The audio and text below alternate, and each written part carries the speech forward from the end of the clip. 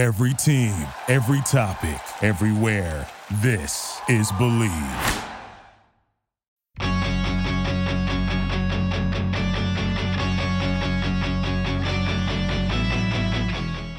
Hey everyone, on this week's episode of 6 Degrees with Mike McKenna, I'm joined by the legendary goaltender Glenn Hall, Hall of Famer. During his life, he played over 1,000 games in a row. That'll never be touched. Incredible, an absolute legend of the position. As always, you can find me, all the socials, Mike McKenna, at Mike McKenna56, Twitter, Instagram, Facebook. And the Super Bowl, it's right around the corner. If you're looking to place a bet on any of the sports going on, betonline.ag is the best and only place to lock it in. I'm thinking the Rams and the Browns. Why not? Browns, best helmets in all of football. And the Rams, a former hometown team of mine in St. Louis. So we'll go with those two. From game spreads and totals to team, player, and coaching props, BetOnline gives you more options to wager than any other place online. And there's always the online casino as well. So head to betonline.ag today. Take advantage of all the great sign-up bonuses. Again, that's betonline.ag. BetOnline, your online sportsbook experts. Support for 6 Degrees is also brought to you by Manscaped, the best in men's below-the-waist grooming. Manscaped offers precision-engineered tools for your family jewels. I know it's one of those subjects that we don't talk about often, but I got to tell you, the Lawnmower 3.0, listen to this baby rev up. You know what's cool? It's got a light on it. It's not always easy to see what you're doing, but with the Lawnmower 3.0, you can't miss a spot. It's an unbelievable product. I can't imagine anybody would have a loved one that wouldn't appreciate this thing. It's why the Manscaped team has redesigned the electric trimmer. The Manscaped engineering team spent 18 months, a year and a half, perfecting the greatest ball hair trimmer ever created and just released the new and improved Lawnmower 3.0. Get 20% off and free shipping with the code 6degrees at manscaped.com. That's 20% off with free shipping at manscaped.com. Use the code 6degrees. Try it. Guarantee you're going to like it. If you're looking for goalie coaching, I'm available for that through 44 Vision Hockey. You go to 44visionhockey.com, fill out a registration form, put my name down. We will get your clips from Hockey TV, from Live Barn. We'll upload them. I'll diagram them. I'll go through with the perspective of a former pro player, somebody like myself who has a background in coaching, and we meet over Zoom to go over all your clips, to take your game where you want to go, mentally, physically, technically, you name it, 44visionhockey.com. Check it out. Put my name in. I'd be happy to work with you. And now, going on to a legend of our position of goaltending, of hockey, the Hall of Famer, Glenn Hall. I'm not comfortable in a crowd or anything, and but in the goal I was really comfortable. It was a position and a place I like to be. So you really enjoyed it and felt like it was home, right? You could tune out all the surrounding stuff and just go out there and play hockey. Is that what it felt like to you? Yeah, that's what it was all about, and I'm sure it was the same for you, was it not? Yeah, very much so. I just always enjoyed being there so much. And it's funny when people ask me how you perform in front of 8,000, 20,000, however many people, it just felt natural to me. Did you have that same feeling? Well, yeah, I did. And I tell the story about how you handle the noise in the Chicago Stadium. And I said, well, you just blank it out. And she said, like heck you can blank. Don't tell me you can blank out the noise in the Chicago Stadium. And I said, well, there was the one guy I could hear. And she said, I thought so. What was he yelling? I said, he was yelling, cold beer, get your cold beer. And I heard him. He was at every game, and I heard him every time he opened his mouth. Yeah. Well, what's funny about that, though, is that you had the reputation for getting sick before games and throwing up. So was that nervousness just about performing on the ice? To a degree, and I found that I played better if I put pressure on myself. I still say that pressure is the greatest thing an athlete can have because it pushes them to the notch higher. And the pressure is what does that. And so I put pressure on myself, and I found that I played better if I threw up, and I didn't throw up peas and carrots. I threw up, I'd take a drink of water, and I'd gag more than I'd throw up. But yeah, I liked the feeling of putting pressure on myself. Well, there's certainly no more in any other position in sports than what we do in feeling pressure. It's interesting how athletes seem to find different forms of motivation like that. And I've talked to a lot of different guys, and whether it's throwing up or visualization, and everybody's got a different way to prepare, it seems like. And obviously yours was very different in throwing up, and that kind of became a calling card. Yeah, and you talked about visualization, and I thought everybody did it when I didn't realize it was something new. I certainly did it. I could close my eyes and I could see, and it was the top guys that were going to score on you, and you could see the way they played their game, and I could just see everything, every little move they were going to put on me. So before games, were you actively thinking about the players that you were going to be play against, what their tendencies and techniques were? I was thinking about them the day before.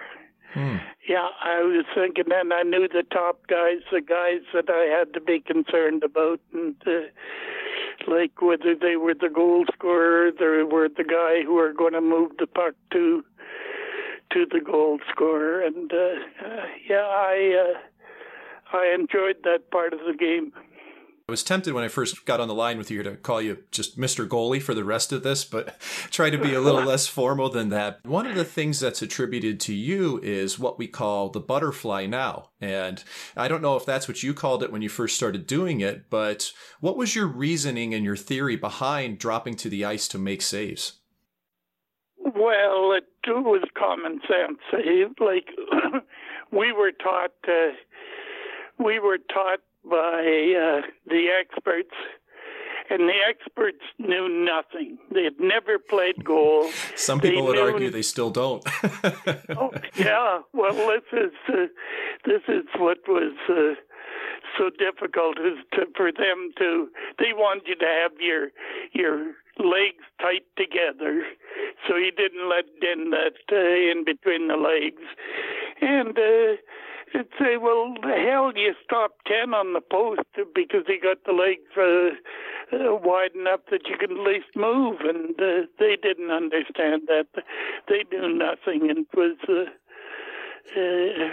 it was difficult. And, but I just decided to play my own game. If I didn't do it, somebody else would have done it in the future. Because it was common sense. It's how you stop the puck, and that's what the goalkeepers was interested in. And I'm sure you must have had some kind of a way of preparing, and I think all of us had different ways of preparing. Well, for myself, not being able to have watched you played growing up, I watched the guys that took what you started, and it's all evolved into what it is today. We're on the ice all the time. Rebounds, correct me if I'm wrong, you thought were the responsibility of your defenseman to take care of, and that having your pads behind your stick was really important. Could you just, talk a little bit about that? Well, you're not strong enough to hold the stick out in front unless you're deflecting a tie or something. But the shot itself will go through your stick, and so you had to have something backing it up. And so I found that just against the pads as you moved, and weaknesses. Everybody's got a weakness, and but you got to play to your strengths. Mm-hmm.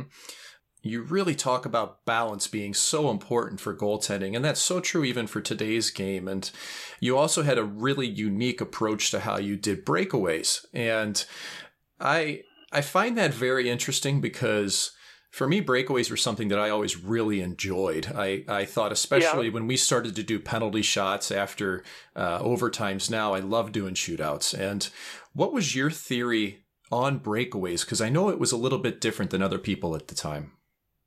Well, like I wanted to get high position. And like I say, when you'd come from the post to a high position, you'd stop in the front foot and you'd do a little dance up high. And that let you come back to the post, because I said that, and like I talked about the experts, what they taught us was to go parallel to the crease. Well, but if the guy held the puck long enough, and we had a couple of guys who took advantage of me by just coming in on a breakaway and just going almost to the boards, and if I was going parallel to the crease from a high position, then all of a sudden he had an open net to shoot at. And so I found out that you did a little dance at the top and you come back to post. Something else that I noticed too is that you had a really interesting way of putting your skate not inside the post, but the outside. What led you to the decision to do that? Because, again, you were very methodical and it was a conscious decision. So what helped you come to the conclusion that that was the best way for you to play goal? Even at that time, they were coming around the net and they were trying to jam it in.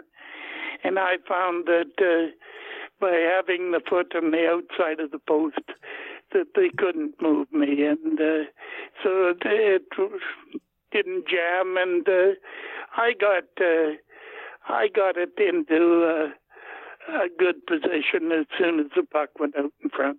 Today we call that the overlap. And again, this is something that you were doing, years and years ago, and now it's commonplace for us. And it's not just on wraparounds. We'll do it when someone's driving the net towards us. And really for the same reasoning, though, so that we're not jammed up against the post. So it's funny how what you pioneered in the 50s is still something today that we're working on and trying to actively get better at. Well, are they hooking the foot around the post now? We will do it on a drive. We won't usually do it on a wraparound.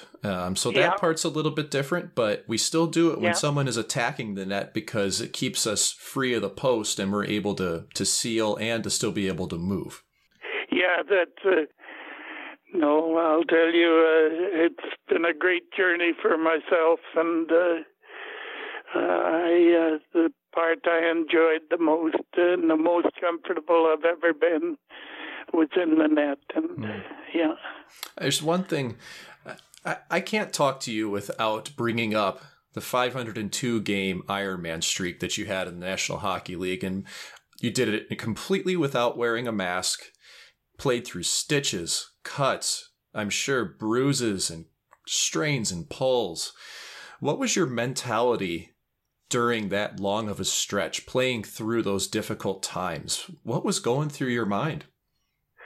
I just enjoyed playing. And in fact, if I counted the minors and junior hockey and everything, I believe I played 1,026 consecutive games. Incredible.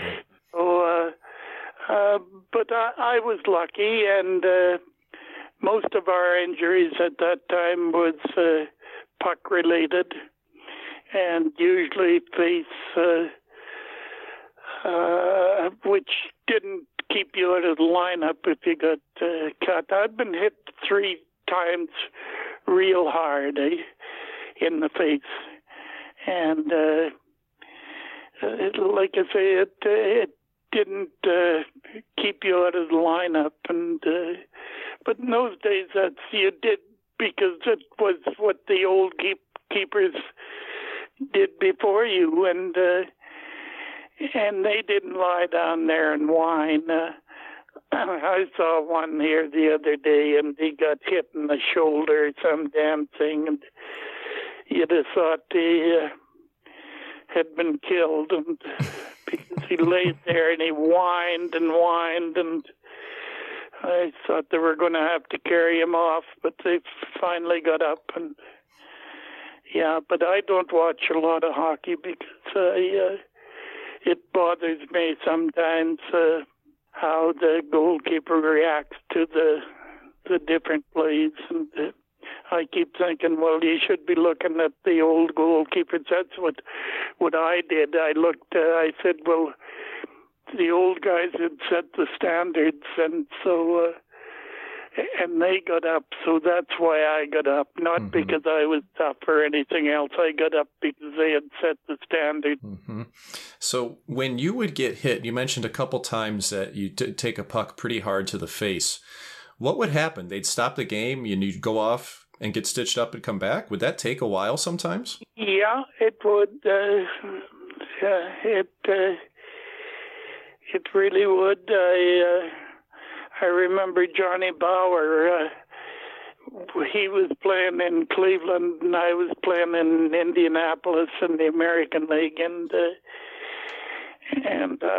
we had some kind of a hockey function at Toronto, and I told him, I said, John, I don't know if you remember, I said, when in the American League, I said, I was the other end when you got hit, and I said, I think you lost 7 teeth. And his wife, Nancy, was there, and she said 9. And I said, oh, John, I said, if there were 9 teeth laying on the ice, I said, I'm glad they were at your end. And but he went off, and he came back and finished the game. Yeah, and he was a little lighter with 9 teeth gone. So, Did you have a relationship with other goaltenders that had played at that time? I loved Gump Worsley and Johnny Bauer when they used to have the bench clearing brawls. We used to always go up to center ice and talk to each other. How's the family? And the goal that so and so scored against you last week. How did he score it? And you would discuss different moves and different ways that they were scoring goals. And so you guys are talking shop at the red line while there's a bench clearing brawl going on. Yeah. Yeah, that's the way it was, and I loved both of them. I really did. And Gump, he was a comedian also. Like I'm sure you've heard the story when he played in New York. They asked him which team gave him the most trouble, and he said the Rangers. And that was his own team, eh? And that's basically the way it was. The defensemen can be such a help, but they can be a problem too, part of the problem. And you have to educate the defensemen. And you know that's tough work. And when you can see it, you can basically stop it. So let me see it if you can. And you pick up rebound. Was that something you did a lot of during your career, talking to your defensemen and your other teammates and trying to help them do things that you preferred seeing in front of you during a game? Yeah. You would let them know which you like. Say, look, if I can see it, I can stop it. And you guys, but don't drag the stick. It really bothered me when a defenseman would drag his stick out there. So it's going to deflect, so it's going to be me who eats it. Right. Yeah. He's playing it pretty safe. He doesn't hold it in front of him, so it comes up off his stick into his face, but he doesn't mind if it comes off of his stick into my face. So I tried to talk to him. Well, it's not just deflected pucks you had to worry about. It's also partway through your career, players started to use curved sticks. And so you had guys out there with the big banana hook. And how did that change the way you practiced and the way you'd stop pucks in games? Well, all of a sudden, instead of the puck coming through, like they could cut the puck, and make it work a little bit. It was like a knuckleball, and but they could they could cut it so it'd drop, and that bothered me. That because one that's going to hit the glass on the true shot, it's going to hit the glass or the screen or whatever you had back there, and so you would leave it when it was up there, and all of a sudden it would drop in and cut the crossbar, and so that bothered me. You had to play the shots a little different. But it was interesting. It was always interesting in goal. If you love scratchers from the Virginia Lottery, you'll really love the new Lucky Number Scratcher. 32 chances to win $500,000 plus 4 bonus games. Stop by your closest retailer and check it out. For odds and more information, visit VALottery.com. We got a couple other folks that we want to talk about. Skin Effects Wraps. Mark Magnanti out of Rochester, New York, does a fantastic job creating wraps for your mask. A great way to change the design on your mask. If you change teams, if you just want a new paint job, it is a really cost-effective way to be able to do that, to change your look. And Mark does a fantastic job. And last season, when I would occasionally practice with the Vegas Golden Knights, my mask just didn't look great. I had an old Senator's mask, and I thought, you know what? I want to look the part out here. I got in touch with Mark at his Instagram page, Skin FX Wraps, and we went from there. He created a design. It looks amazing. I was happy to sport it. So if you're looking for something to make your helmet look good, get in touch with Mark. Again, Skin FX Wraps. He'll take care of you. Another friend of the show, Hiko Sticks. Hiko, standing for hand-eye coordination. This device has 3 prongs on it. They're each different colors. You call out the color as you throw it to a partner. You call out which hand to catch it with. It's all hand-eye coordination. I used it late in my career, the Hiko Stick, to make sure I was staying ahead of the curve when it came to hand-eye coordination. And now today, my daughters and I love to play with it in the backyard, by the pool. Hey, it floats. Why not?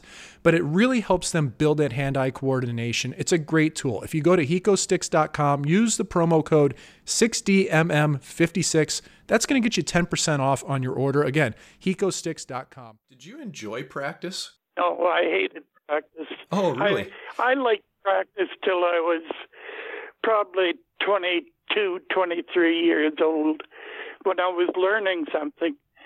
But when I wasn't learning anything, practice was stupid. In fact, it hurt me because all of a sudden you were hitching up, and you shouldn't have been. You wanted to stay deep in your crouch, and the crouch was always important.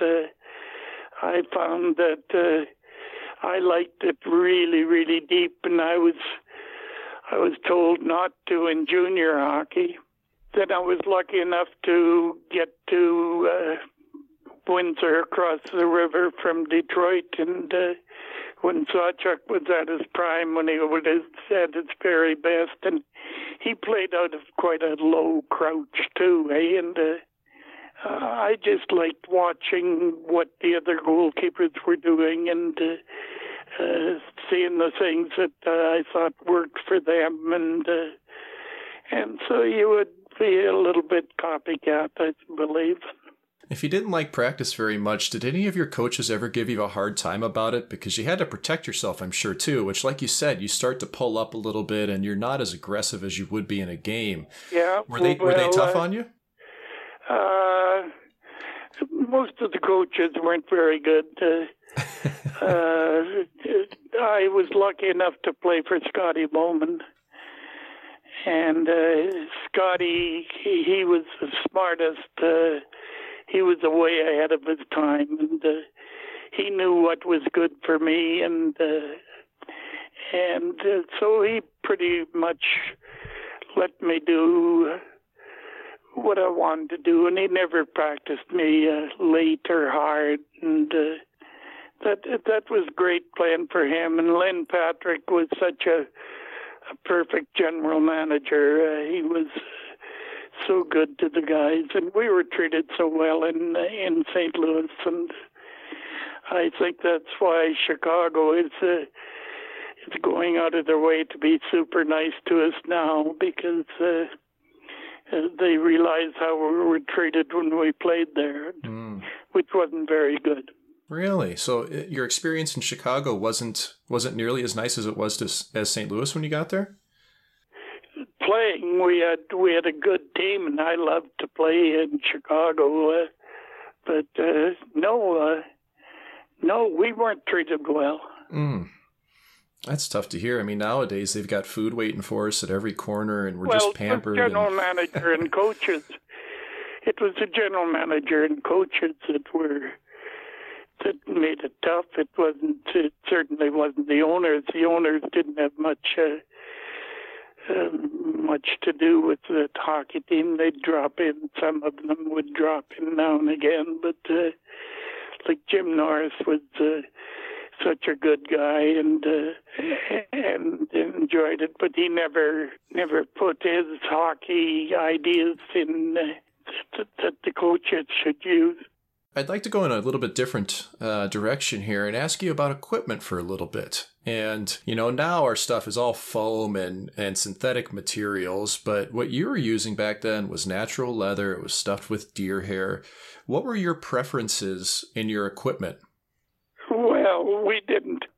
The equipment people, they thought they knew how to make equipment.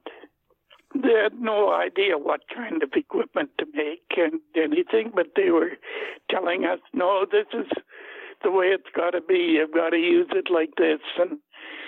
And I said, no, I don't want it that way. I don't want it that way. This is the way I want it. Can you make something like that? And I said, no.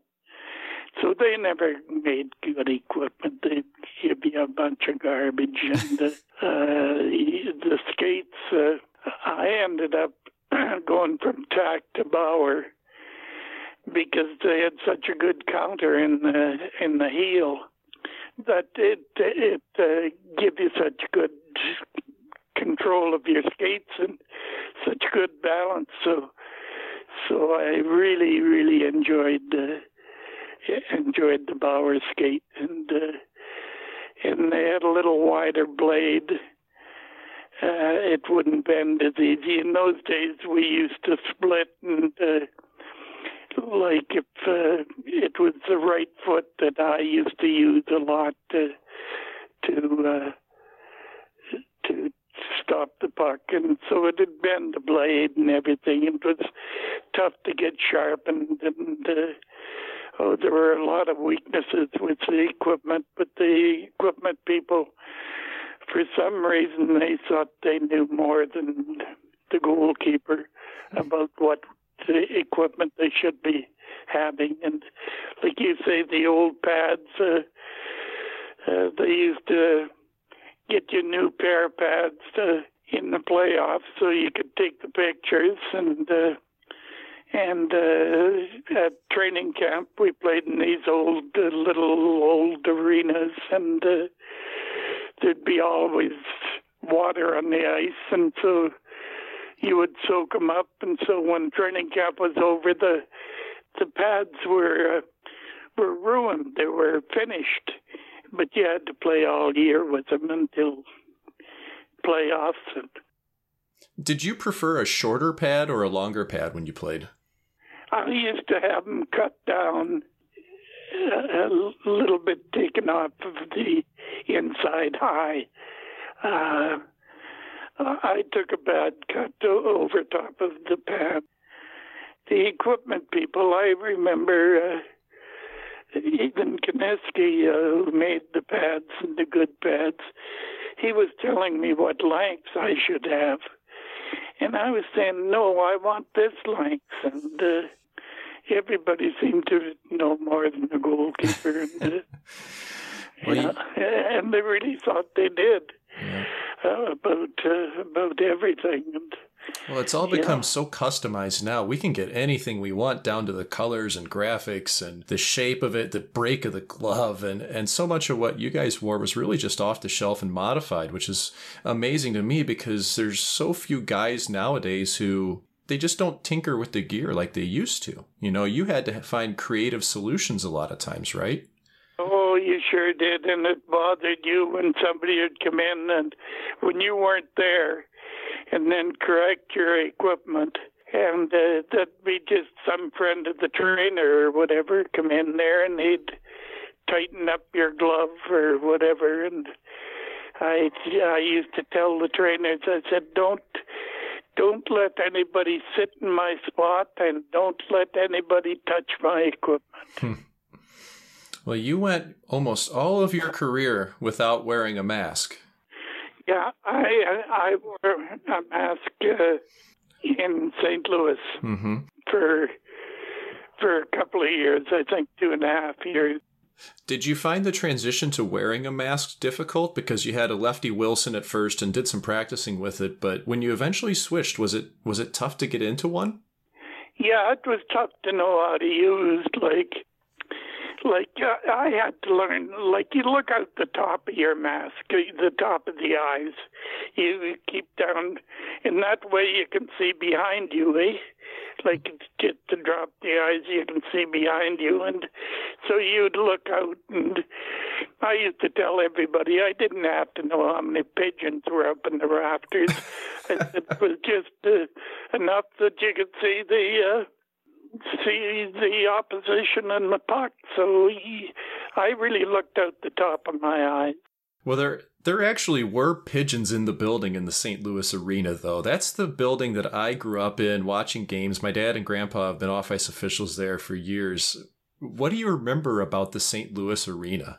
Well, it was really a beautiful arena for the fans because the seats were so steep that the fans were right on top of the game, and it was perfect that way. And the fans were so good in St. Louis. The fans themselves gave us an advantage of half a goal a game, and because they weren't quiet and reserved like they seem to be now. They would yell when they wanted to yell and boo when they wanted to boo. And, yeah. Did it seem kind of magical going to the Cup Finals right away in St. Louis when you got there? Well, we just had to win the expansion division. That's how we got in. It wasn't that we had worked ourselves into it, like by being all together with the original six. It was the original six that established their contender for the finals, and it was expansion. Yeah, and I'm being from St. Louis, though, even if it may have been from the expansion side of it, I know that cemented hockey in town, just having the chance to go to the finals like that. You know, what you did and what those teams did have created a hockey community in St. Louis that now, almost 50 years later, we've got kids being drafted in the first round, and we would have never guessed this. And a lot of that's due to those original years. So we owe a lot of thanks to you. Well, again, conditions were perfect to play there. You have so many things in your career that were successful, from the Vezina trophies to the All-Star selections. When you look back at your career, what are you most proud of? Well, I never won the Vezina. I screwed that one up. They called it the Vezina when I played, but it was the Jennings Trophy. It was for the goals against. Right. It had nothing to do with being the top goalkeeper. It was the goalkeeper who played in the best team who won the Vezina at that time. And so let me rephrase that then. So, over your course of your career, with all the accolades and the All-Star selections, the winning seasons, the shutouts, the Iron Man streak, what are you most proud of, and what are your best moments you felt like in the crease? I just like to be there. I never thought about all those things, and I was like I mentioned before. That is the position that I was the most comfortable in. I was never more comfortable than when I was in the goal, and I didn't really think about how many games I had played or how many shutouts I had. And you would, when you retire, you think about those things, but when you're playing, you simply played one game at a time, and if the results were such that you try to forget, well, then you try to forget. And again, you remembered the good moves you made, and you tried to utilize the good moves. But it was all about simply learning the position. There's one final thing I want to ask you about, and it's a famous quote that you had, that you told them that you were out painting the barn and you couldn't come to the phone or be connected. Is there really truth to that story when they were trying to get you to come play again in St. Louis, that you just told them, I'm out painting the barn? Yeah, well, that's exactly what I was doing, and we didn't have a phone at the farm, and they would contact my wife, and she was the one who said, well, he's out painting the barn, and but that's exactly what I was doing. And we mentioned before that training camp wasn't a fun position for a goalkeeper. We had so many good things going for us, and training camp was not one of them. I didn't learn anything. I kept in shape, was in better shape the first day I was at training camp than I was 2 weeks after, because I was hitching, and we talked about all of those things. And no, I just enjoyed the position. I didn't care. And as long as I was playing hockey, I loved the minors as much as, well, you played quite a while in the minors yourself. I have, absolutely. I've ridden buses all around. Yep. Yeah, and but you enjoyed it as much as the National Hockey League, I'm sure. I did, and sometimes some of the most unique things that happened were in the minors just because of all the different logistics that went into it. Yeah, exactly. Well, but I enjoyed the minors so much, I really did, and I was learning there, and you learned in the games, not in practice. But the games are what put you in a position to learn something. Well, Mr. Goalie, Glenn Hall, this has been an amazing time talking with you, because it's not every day that someone gets to speak with just someone who quite honestly is a legend in our sport and in our position in our game, and to be able to talk to you one-on-one like this and just chat goaltending is amazing. I know people are going to enjoy it. So thank you so much for your time. I don't do a good job of expressing myself, and but I thank you for the opportunity, and it's nice to talk to, it's always nice to talk to a goalkeeper, and two goalkeepers are talking, defensemen come around, we always were polite, and we would tell the defenseman that if we were talking too fast for him, we could slow down. So you remember that when you're with a defenseman and a goalkeeper. Huge thanks to Mr. Goalie Glenn Hall for joining 6 Degrees with Mike McKenna. If you like the show, please remember to subscribe, leave a rating. Apple Podcasts, Spotify, Google Podcasts, any of those places. Thanks for listening.